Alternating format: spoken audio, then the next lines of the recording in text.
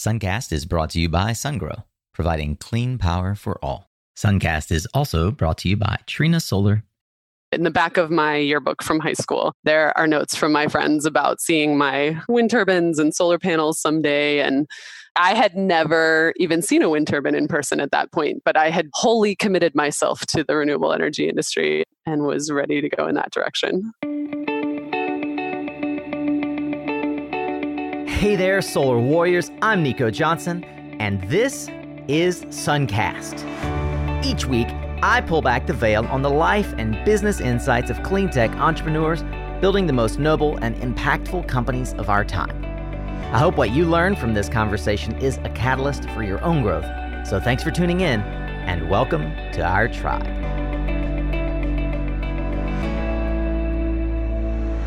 Hey, welcome back to Suncast, and thank you for investing your most precious resource here with me today, and that is your time. Today's entrepreneur, Kristen Graff, is Executive Director of the nonprofit Women of Renewable Industries and Sustainable Energy, or RISE as it's better known. For a decade, she has championed, mentored, and modeled the female executives' rise in engineering and renewable energies business.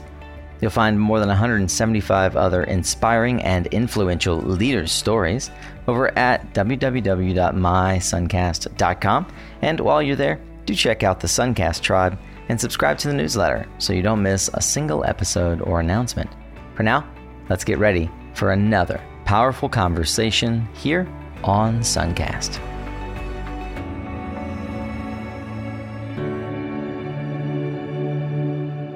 All right, today is a very special day in the history of Suncast.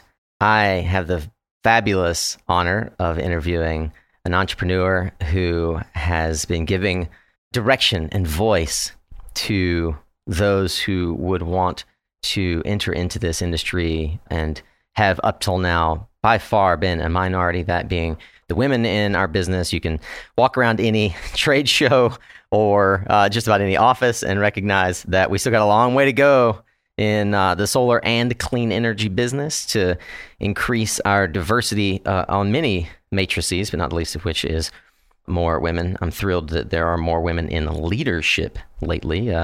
For better or worse, sometimes to get when that happens, it gets called out. But today's executive and entrepreneur is the executive director of RISE. Kristen Graff is, as I mentioned, executive director of the Women of Renewable Industries and Sustainable Energy, a national nonprofit that has been growing its presence across the renewable energy economy with over 30 chapters and a broad purpose, which is to change our energy future through the actions of, that's right, women. So Kristen's going to explain today exactly how RISE does that. We're going to talk, as you might have guessed, about diversity in the workplace. If you listened to the episode with our good mutual friend, Tara Doyle, then you'll remember I have given myself a personal challenge for Suncast to increase diversity in Suncast. We continue that here today with Kristen Graff. Welcome to the show. Thanks so much for having me. You're originally from Pittsburgh. You know, I was just talking to Josh Beck about Pittsburgh, and holy smokes, what a rebirth this city has got going on over there. Yeah, I mean, it's an amazing city. I think it's always been in a bit of a cycle of renaissance in general, but I talk to other folks, I call it a hidden gem because it's a really amazing city that I think if you've never been there or had a chance to interact around Pittsburgh, people often still think of it as sort of a really dirty, smoggy steel town place. And, you know, the steel industry is definitely a huge part of the culture and history of Pittsburgh, but there's so much going on there all the time. It's really exciting, from the amazing green buildings, including the first ever LEED certified convention center, to like all the, you know, green industry stuff going on around the city. It's pretty incredible. Well, Kristen, you have been not only involved in, but drawn to clean energy for the better part of, if not entirety of, your professional career.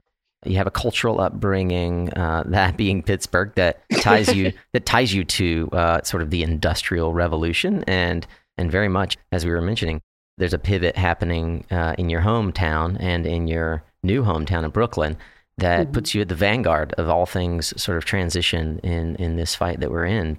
I would love to hear at what point you really discovered that clean energy was this thing that you that became real for you, and how you figured out this is where you wanted to spend your career. It started at a pretty early age for me. And I was talking to someone else the other day trying to, as you brought up Pittsburgh, I still am kind of trying to go back and remember how much of it was because we were in Pittsburgh. If we had more conversations about sort of clean air and the environment in general, I was always very much into the outdoors and being in the outdoors. At a young age, my sister introduced me to, one of those books about 50 things kids can do to save the earth. And, we would run around our house and put bottles in the water tank to save water and track the electric meter and things like that. But I also had some amazing teachers in middle school and high school who noticed the math and science nerd in me, and I think called that out and helped me learn about the potential for careers that tied my love of math and science to doing good around the environment. And so I got really excited about the potential to be involved in innovative technology and things that were making the air cleaner and eventually would be the things that are addressing climate change as a whole. So as a pretty young kid, I had an amazing chemistry teacher in high school who at the start of class every day, he would spend the first 5 or 10 minutes talking about some really cool technology thing. And it was always something different and not always chemistry related specifically, but sort of hinging on it. And somewhere in the mix of those topics, I started to learn about renewable energy and just peaked so much. And so I was telling you this before, but in the back of my yearbook from high school, there are notes from my friends about seeing my wind turbines and solar panels someday. And I had never even seen a wind turbine in person at that point, but I had sort of wholly committed myself to the renewable energy industry and was ready to go in that direction. So everybody knew it. Yeah. And so you threw yourself into an undergraduate engineering education at Cornell, no less. I wanted to be in the place where the technology was happening and the solutions were being built and created and designed. And I really knew nothing about what I was getting myself into other than I broadly was excited about renewable energy and saving the world or something like that through it and using technology to do that. And people often ask me how I ended up where I am now. And the roots of it are really in my college and undergrad experience, where two major things. One was, I think I went in with this vision of technology as the saving thing. Like I was going to design some amazing new piece of technology that was going to change why I didn't see wind turbines everywhere, why there weren't solar panels on every roof. It was clearly a technology problem to my high school mind. And I think what I realized in college was, there's always tons of work to be done to improve the technology, but it became really clear to me pretty early on that it still wasn't matching up. Like if the technology that I was seeing, I was recognizing how far along and how well advanced the technology was. And it just didn't seem commensurate with how much we should be building a lot more given how good it was. And so I just became really fascinated with markets and economics and policy and public perceptions. Like really, why aren't we building this? Because the technology is there and yet we're still not building it as much as we could or should. And so I became really interested in what else was behind that. And so that was sort of what led me on to go to the Union of Concerned Scientists and work on the policy side for a while before coming to RISE. But the other piece of my undergrad experience was that at the time there were only a couple of women in my freshman calculus class. We were maybe at 20% women across the entire engineering school at that time. And it just really hadn't occurred to me leaving high school. There were a ton of women in my calculus class in high school, and there were tons of women in my science classes. And it just did not, I knew the history of not many women in engineering, but it really did not occur to me that it would drop off as much as it did. Thankfully, over the time since my days long ago as an undergrad engineer, things have started changing a lot. And in fact, Cornell has 50% women in their engineering program now, which is a huge shift through some great intentional work that they've done. But that doesn't mean we still don't have a long way to go. So anyway, I became really interested, engaged, passionate with why we don't have as many women in technology as we should. And that was always sort of a side passion and until the time when I had the chance to come to Rise. You know, you hailed from Pennsylvania. Arguably, Pennsylvania has a bunch of great engineering schools, namely Carnegie Mellon. Pittsburgh has the University of Pittsburgh. Penn State, obviously, University Park have a few. You got Drexel and Villanova and holy smokes, like Bucknell. Yeah, there's great right? all over. Like there's so many good, even mechanical engineering degrees in particular. But like, what drew you to Cornell in New York? You know, a first piece, honestly, is that I wanted to get out of Pittsburgh. You know, I was just, as much as I love Pittsburgh and will convince pretty much anybody to go live there because I think it's such an amazing city. I was one of those high school kids that was like, I need to get away from home. I need to go someplace different. And arguably, I didn't end up going that far away or any place that different. But, you know, I was looking to get somewhere else. But in particular, the Cornell program at the time was one I actually went into agricultural and biological engineering program. But in part because it was a place that I could study renewable energy. I could study sort of environmental engineering, but not in the sense when you're, you know, in high school and you're looking at engineering programs and you're like, I want to do something for the environment. They all tell you environmental engineering. But the reality is environmental engineering is very tied up with civil engineering. And there's incredibly good and important work to be done there. But a lot of it is like, you know, managing wastewater and doing sewage treatment and things like that. You don't always go into civil and environmental to become a renewable energy person. So I was really trying to find out where the renewable energy pockets, and one of them for me was in this program at Cornell in their ag and bioengineering program. Well, you know, you mentioned that you really became interested through your experience in college with the driving force behind the policy that would sustain or grow our industry rather than just the technology that our industry would leverage. I think that sort of explains how and why you got into Union of Concerned Scientists. For those who may be interested, how did you go from an undergrad engineering degree into a policy career? In particular, what attracted you to Union of Concerned Scientists? And you were the program coordinator for clean energy. Tell us a little bit about that. Sure. I mean, I was looking for places that, as I said, sort of combined this mix of my interests of, you know, I was coming in with a skill set very engineering focused, but at the same time really interested in diving in on some of the other puzzles and pieces. And so the role at UCS, the Union of Concerned Scientists, was an opportunity to do more of the sort of analytical side of policy, I would say. And honestly, I went in the door as a administrative type of role almost, and that then led to being able to do more and more work on sort of the policy analysis side. So the Union of Concerned Scientists has a whole team in Washington, D.C. doing work directly related to federal policy, but then they do a lot of state work all over the country, and they have their headquarters are in the Boston area, which is where I was, and working with the clean energy team there on sort of some of the analysis behind the policy work that's going on. So how can you look at a piece of legislation and say, what are the implications for this in terms of, you know, we were looking at renewable energy portfolio standards and saying, or renewable electricity standards, saying, okay, if they change this language around biomass, you know, how does that change sustainability supply curves here? Or if this language changes on wind energy, you know, what does that mean for this offshore wind project on Cape Cod? You know, a whole mix of things. Like, how does it play out state by state? How does it play out across the country? What does it mean for electricity prices across the country? And then how can we talk about that with the broader public who's trying to engage and cares a lot about renewable energy, but doesn't necessarily know what it means for their everyday life, and what are those opportunities? So there were a few things that drew me there. One, you know, obviously being named the Union of Concerned Scientists, I knew I'd have some sort of connection to nerdy, passionate people that care about math and science, and that they would be there.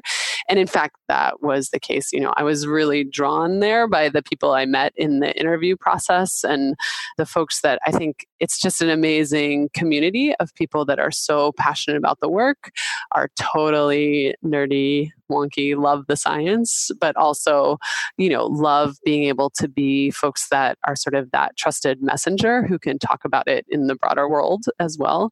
And then are just super grounded and realistic about what they're doing. So it was an amazing place to be. Tell me about your first exposure to the Women of Wind industry. So I was working for the Union of Concerned Scientists, and I went back to Pittsburgh for a conference. The American Wind Energy Association, OWEA, was hosting their annual wind power conference in Pittsburgh.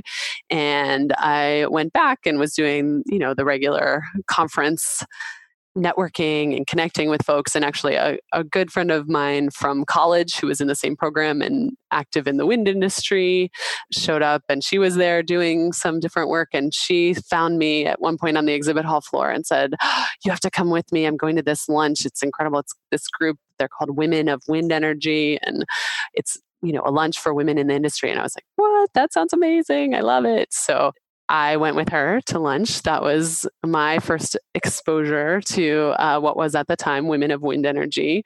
At the time, they were all volunteer run, housed within another nonprofit called Windustry, with some staff support out of Windustry.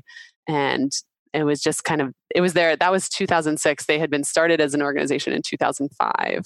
And then 2006, I got to go meet them and meet all sorts of amazing folks at lunch. Realized it was a really cool organization that I wanted to connect with and be engaged with. And then years later, that's the story. WOWI was looking for an executive director, and I had the chance to come get started here. And now we have rebranded. So WOWI has become RISE. Lauren Glickman, who handles not only RISE, but has worked for SEPA and a number of other organizations on social media and digital media strategy. And she connected us and insisted that we meet last SPI on the show floor. Super grateful for you, Lauren. Thank you for making this connection. You guys have been working a lot on raising overall, elevating the level of engagement and presence and awareness of RISE and its rebranding since 2017. One of the things that a lot of people will recognize perhaps the most are these RISE breakfasts. Tell me about the genesis of the RISE breakfast, and maybe you can, in so doing, explain a bit about how RISE is set up with the local clubs. One of the things that was, I'll say, frustrating for me that you guys perhaps could work on is it's hard to actually find a RISE on LinkedIn to @mention because the chapters do such a good job. They're so strong. In the end, you have to spell it out the whole way to get the national one because the others all come up. So help me unpack a bit what RISE does, and then I want to ask you some questions about your candidacy for RISE. So RISE as a whole, we're a national nonprofit focused on recruiting more women into the renewable energy space. And then beyond recruitment, we want to retain and advance all of the amazing women that are already in the space. And then we work on leveraging the voices of all of those incredible women and the amazing men that are around our network to talk more about both the importance of the diversity of our workforce, but also the value of renewable energy as a whole. And so that happens in a lot of different sub-programming, right? On the recruitment side, we do everything from connecting with folks that are working on K through 12 curriculum and getting our chapters connected to do outreach in local schools. We run a fellowship program to bring students and recent grads to some of the annual trade shows like SPI and OWEA's Wind Power Conference. And then we do job boards and support companies in recruitment, things like that. In the retention and advancement space, which is such an important chunk of our work, we're focused both on working with individual women through programs like our webinar program, or we have a mentoring program that's both sort of a traditional one-on-one program, but also the really exciting part for us is the peer group program, which puts women into circles of 4 to 8 to go through a structured curriculum altogether. We also host an in-person leadership forum that touches on topics of both professional development and industry trends to get women all together in one room working on that as a whole. For us, the other side of retention and advancement is not just working with individual women to further their own careers, but really digging in with companies that are willing to do the work of sort of that internal reflection, thinking about their corporate culture, their policy. What are the things that they are doing from an institutional and a structural space that are having implications for the way we as an industry are retaining and advancing women in the sector? Beyond that, the sort of leveraging of voices is how can we support the industry and getting more women out and being more vocal? How do we get more women speaking at industry conferences? How do we get more women speaking in public? How do we get more women onto boards of companies? How do we get more women at all levels? I mean, I've talked a little bit about with you, I think in the past about, part of my willingness to leave the policy world and move to a place like Rise was that I was getting really frustrated looking at climate policy going through and seeing so few women in the federal energy committees, so few women at the public utility commissions. There need to be more diverse voices in all of these conversations. And there was a really important opportunity, I think, for me and for Rise as an entire organization to be doing this work that I think is so key and critical to the success of the industry as a whole. So that's sort of how we approach it. And as you said, we have chapters all over the country that are doing, and in Canada that are doing the work at the local level, and in addition to our national programming. The solar industry is increasingly competitive. How are you differentiating yourself and your company to close more sales? Our friends over at Aurora Solar, the NREL validated solar sales and design tool that I've been mentioning lately, well, they've conducted over a year of research into understanding precisely what makes a solar sales proposal succeed. And they've agreed to share their insights with Suncast listeners in a free ebook. It's called The Solar Sales Playbook for Proposals That Close.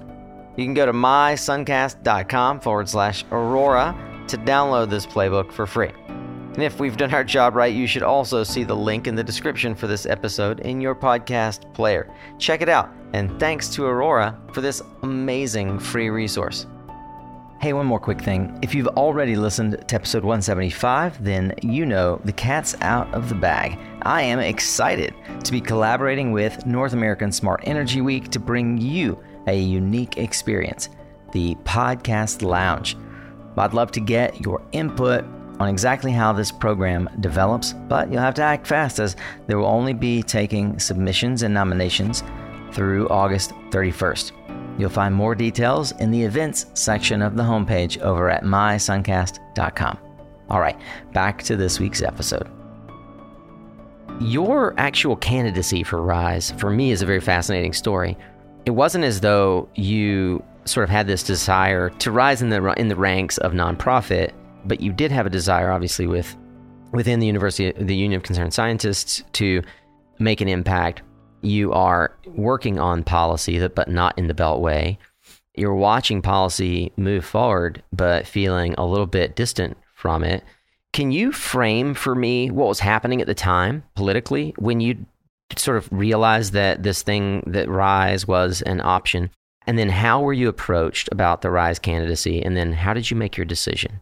So I came to Rise at the time it was WOWE, Women in Wind Energy, and I took on the executive director role at the end of 2009. So those that were sort of following the policy world in the 2008, 2009 timeframe know that was when we were in the depths of the weeds on climate policy. And, it felt like we had this perfect lineup, and it seemed like we were really just so incredibly close to getting incredibly strong federal climate legislation. And some of us in the area called it death by 10,000 cuts, right? The way we watched that policy get shredded through a variety of different pieces of the process. And I think that was incredibly frustrating for me, even more so for others that I know were even deeper into the weeds of it.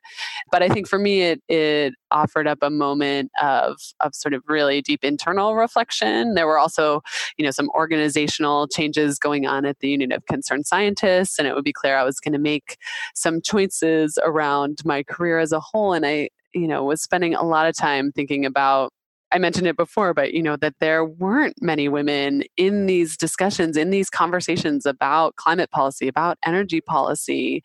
It became really clear to me that that was a critical piece of changing the dynamic and changing the way those conversations go forward. And if we're really going to get things moving, we need more women involved. And I think I have so much appreciation and respect for my colleagues that are in the weeds on the policy world in general, because it's such an important part of how we move forward. But I also had this recognition of what a long, hard haul it is to be in that space. And for me, coming from my engineering and technology background, I really wanted an opportunity to get back closer to industry itself, where people were putting some steel in the ground, generating actual renewable energy electrons in some way, so I could sort of feel some of that momentum of the sector.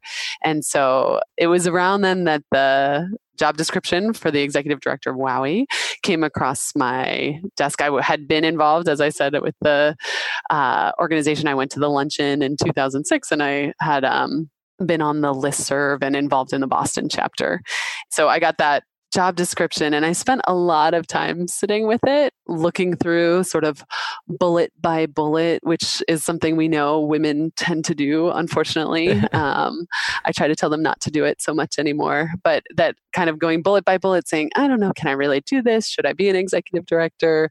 And actually talking to a lot of my friends about it. And a few of them gave me some great feedback. One being like, every time you talk about this, your eyes light up, and I think this is really important. And the other, my sister was the one who said, that there's this book called What Color Is Your Parachute? That's a career sort of decision-making book. And she's like, I'm pretty sure if you took every test in that book, this is the job that would come out the other side. I don't understand why you're hesitating. Pretty straight line. What is going on here?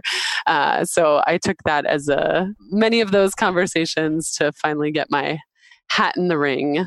A little late in the game, but I pulled it out nonetheless. And I think it's a really important piece. And I think the other thing that I like to talk about in that process is the way you sort of cultivate the relationships around you and ask people to help you get somewhere. I had a colleague who I knew through my work at UCS, and he was going to be going to a meeting where I knew two of the women that were actively involved in the organization and who were probably involved in the hiring. I knew he was going to be at a meeting with them. And I, kind of pulled him aside and said, you have to tell them that they should interview me. It's like, I'll do the rest.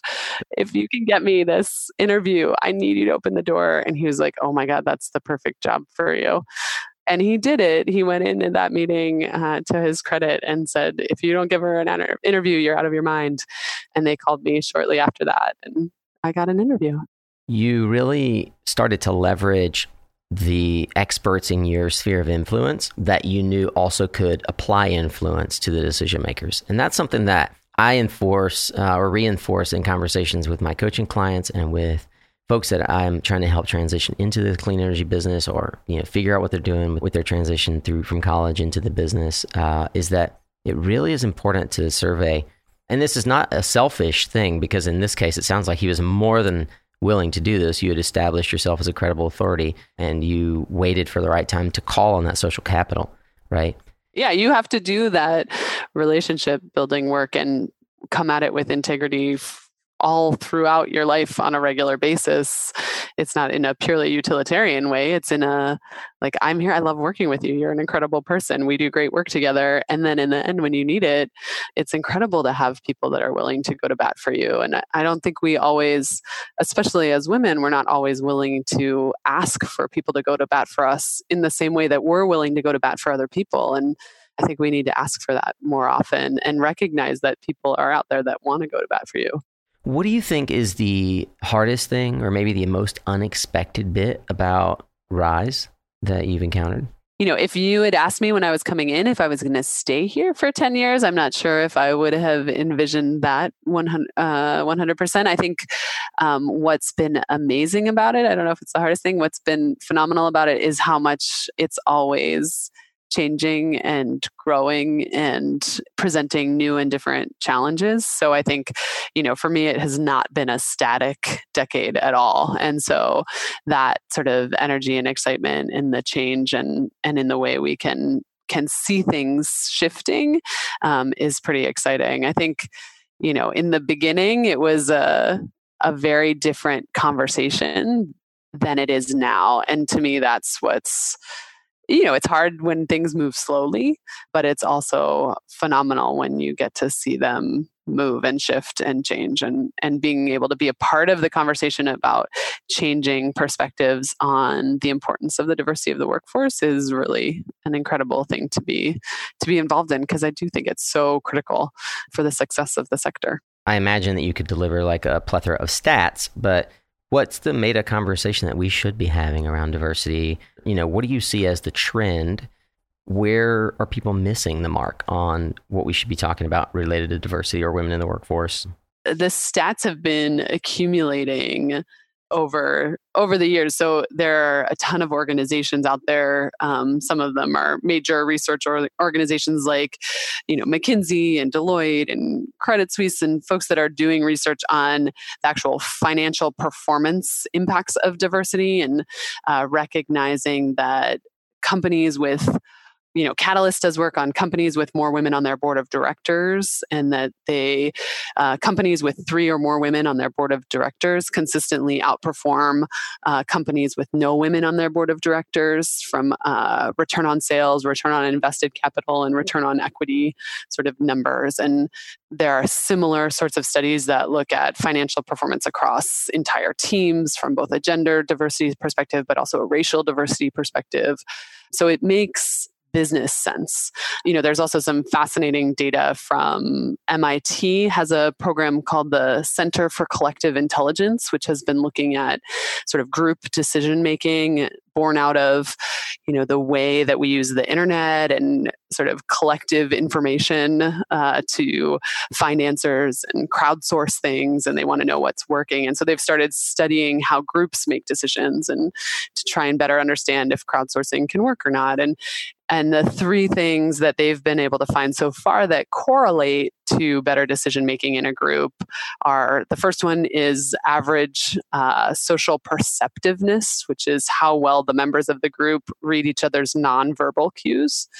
The second is average social participation. So when the group is really dominated by one person who talks all the time, they don't do as well as a group that gets a chance to hear from everybody in the rest of the group, gets sort of a more equal participation time. And then the last one is the number of women in the group. And I think, I'd love to say it's because women are just phenomenal business decision makers all the time. But I think the reality is it's because women, at least in the US, we train girls from a really young age in those other 2 things of watching nonverbal cues and managing relationships and making sure everybody's voice is heard. In general, women bring that skill set to the workplace and into group decision making more often. And so, one, I think we need to do a better job of training those skills into our young boys. But then I also think we need to really focus on getting more women into the workforce. And I think, you asked about where we're missing the mark. And I think, one, obviously we're missing the mark because the numbers just aren't there yet. We're still hovering around 20 to 30% women around the entire workforce. That's not sufficient. It's significantly lower when you look at, women as PV installers, women on the manufacturing floor, women that are wind turbine technicians. Those numbers are much, much lower, maybe 5, maybe 10% if we're really lucky. Before we keep going, is that the entire workforce in renewables or generally? In renewables. Okay, got it. The workforce globally is, is close to 50%. It hovers on either side of 50%. And also the other side, though, too, is really low when you look at the C-suite, the boards, the executive women. The energy sector in general has one of the lower percentages in terms of number of women on boards in the energy space as a whole. So we are not meeting the numbers, I think. And then I talk about it being really exciting because I've seen the conversation start to shift in a way that we weren't there 10 years ago. And I would call it maybe a little bit patronizing when I got started. A lot of sort of pat you on the head. That's nice. Go do that thing over there on the other side with the women, and we'll stay here and do the important business in this room. And what I've seen change is the number of people and companies and CEOs that are coming forward and saying, oh my gosh, I get it now. Like, these numbers are so clear. It is so important for us to have a more diverse workforce. What are we supposed to do? How do we get there? We're not, like, no women are applying for our jobs, or, other things. It's, so the conversation has at least really shifted. But I think we're still missing sort of the depth of work that we need to do to really change how we diversify our workforce, right? There are a lot of easy early steps and important pieces that people can and should be doing, and companies can and should be doing, and that's a really important place to start. But there's like some really deep critical work that has to happen too, and I'm not sure that we're there yet. I don't know if it was released by Citi, but you had an executive from Citi at the breakfast who referenced it and basically said that this study came out and a whole lot of companies were forced to start thinking about the number of women on their boards and in the C-suite, et cetera. What was that study specifically that she was referring to? We were generally talking about ESG goals in general. So investors that are starting to spend a lot more time looking at environmental, social, and governance metrics around companies, because we're having a recognition both that investors are more and more engaging in sort of a level setting of the values of where they're placing their money and caring about how that ties into the company. They're not just investing purely for return. They're investing and caring about what their money is doing while it's invested. So they're tracking these different metrics. But there's also a growing recognition in the way I was just talking about in terms of financial performance when you have a more diverse team. There's growing understanding that by investing in companies that are taking this work seriously and really looking at having more diverse teams on their board, on their executive team throughout their company, you're increasing the probability of better returns and better financial performance for your invested dollars. And so that work is, that's sort of a big piece of what companies are starting to face. It's not only sort of pressure from their own employees and their inside the company to do their work in a way that creates a community where those companies want to, or where those employees want to stay. But it's pressure, external pressure from their shareholders, from their various stakeholders, with this holistic recognition that more diverse teams are better for that business as a whole. And so that's, sort of our sense of the success of the renewable energy industry hinging on making sure we have a diverse workforce comes back to how do we help perpetuate that diverse workforce, and how can we support companies in doing that work of diving in on all of these different pieces, whether it's, gathering more data of their own internally or understanding the data of organizations like the Solar Foundation, who have done some great work diving in not only on gender and racial demographics, but also the intersection of, what does it look like for women of color in the renewable energy space, which is, that data is much harder to come by and yet so critical to how we understand and can make decisions with an entire company in mind. Well, I'm glad you made it so easy, actually, for me to ask the next question, because one of the things that I think is unclear for folks who sort of peripherally are involved, and especially, let's say at men who want to support and understand RISE, but maybe even don't even feel like they are invited to the RISE breakfasts, let alone invited to pontificate how they can contribute. Could you help us understand the core work programmatically that you're involved in and how people could be involved? There are a wide variety of ways to be involved. And I think, particularly from our name, it makes it clear that women can and should be involved. But the reality is that this kind of change happens not just by women advocating for themselves, but by everybody across the industry, recognizing that the diverse workforce is critical and important. And so then reflecting on what they can do from wherever they are. And there's really something for everyone. And so whether that's being involved in our mentoring program and doing that work either as a woman who wants to engage with other women or as a man who wants to get experience from other women or share his own experience in that space. But there's also, tons of opportunities for sort of the job boards and hiring and things like that. But our leadership forum, I think, is a phenomenal in-person space where we get together in person and get to have these conversations with each other and across our entire network, really, both about the industry trends and what we see happening, but how these pieces about the diversity of the workforce tie in to the industry as a whole, as well as, kind of what are some of the professional development pieces that we can and should be working on, and what companies can and should be working on to help change some of this work.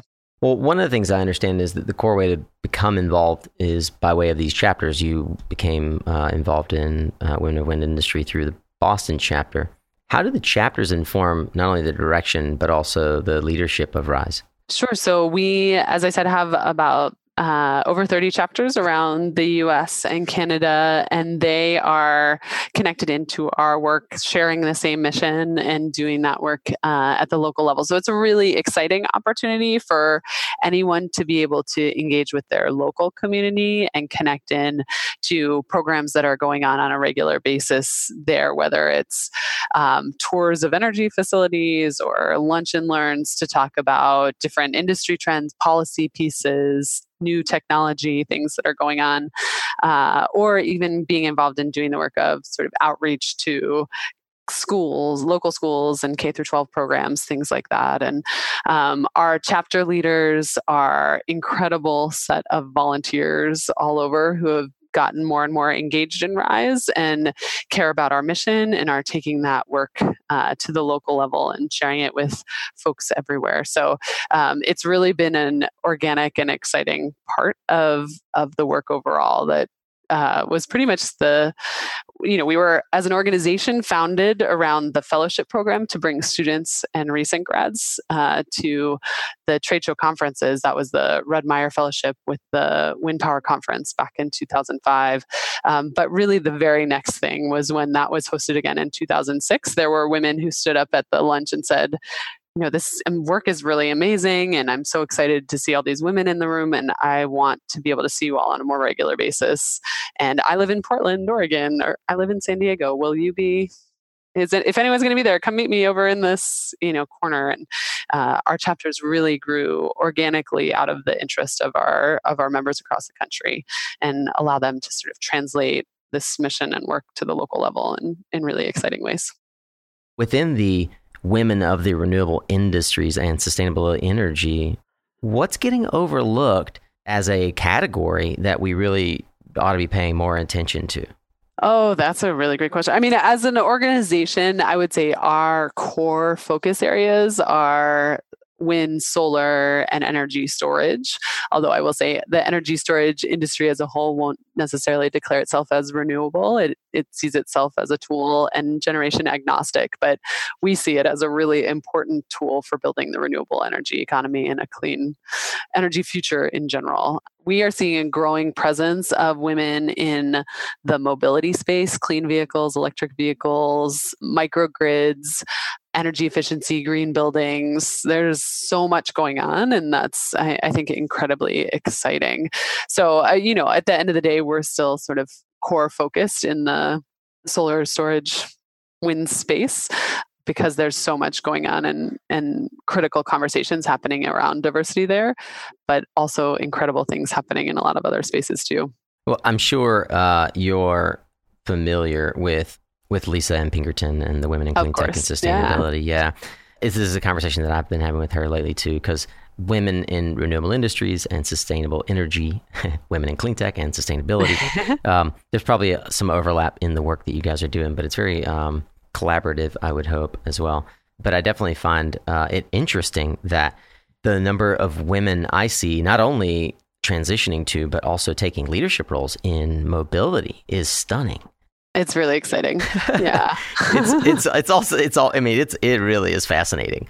I think it's easy to see, especially with the growth of energy storage, how mobility broadly, that being the electrification of cars and scooters and the like, will affect our energy usage, and therefore people who are leading those companies will implicitly start to guide the macro conversation in our industry around where and how renewable energy and storage are being utilized and how they interact and play nicely with what is likely to be the biggest disruptor of any industry of our generation so far, which is that of electric vehicles.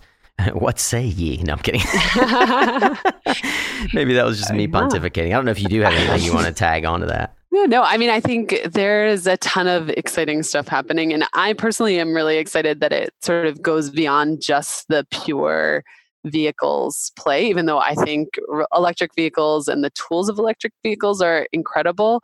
And as you say, are going to be a huge piece as there's, as we understand the ancillary services and connecting them into the grid in new ways. And, I went to a whole session at a conference last year on buses in New York City and the potential for storage solutions through school buses and things like that, which I think is amazing. But also, the way we can take on this conversation more broadly around mobility and think about how we are supporting individual communities in access to energy, to tools, to mobility in general, to get where they need to be, to go different places. And, if you start to think about the conversations in terms of who owns cars or don't own cars and how we can change, access to public transit, access to all the things that you need to get anywhere, and how much that has implications for the rest of our lives and how much of an implication that has for climate as a whole. I think it's exciting to see our country, which has built so heavily on the automobile and the internal combustion engine, have an opportunity to really shake that up in some exciting ways. So I'm optimistic about it, but I think there's a long, hard slog of a lot of things to do. Well, that's a wrap on today's conversation, but the discussion does not have to end here. Kristen and I would love to hear your feedback. Would you mind posting your thoughts on LinkedIn or Twitter and tagging us? You could also find and comment on the LinkedIn or Twitter post that I've made for this episode. As always, you can find the Twitter handles and other resources and highlights from these discussions on the blog at mysuncast.com. Just click on the listen link to see the episodes page where you'll get show notes, social media, and website links and other goodies covered in each and every episode. While you're there, I do hope that you'll check out the Suncast Tribe, where you can be part of my inner circle of solar warriors and trusted advisors. Just click on the member button to learn how to gain access to uncut interviews and tribe exclusives that don't make it into the public Suncast feed. And of course, when you subscribe to the newsletter, you'll be notified when the next episode is out, or perhaps where I'll be next in the world. Quick shout out to the latest tribe member, Amy Tuck. Amy, thank you so much for joining the tribe. I look forward to collaborating with you in the very near future. I truly value your investment of time here today as well. Remember, you are what you listen to, so thanks again for showing up here on Suncast. It's half the battle.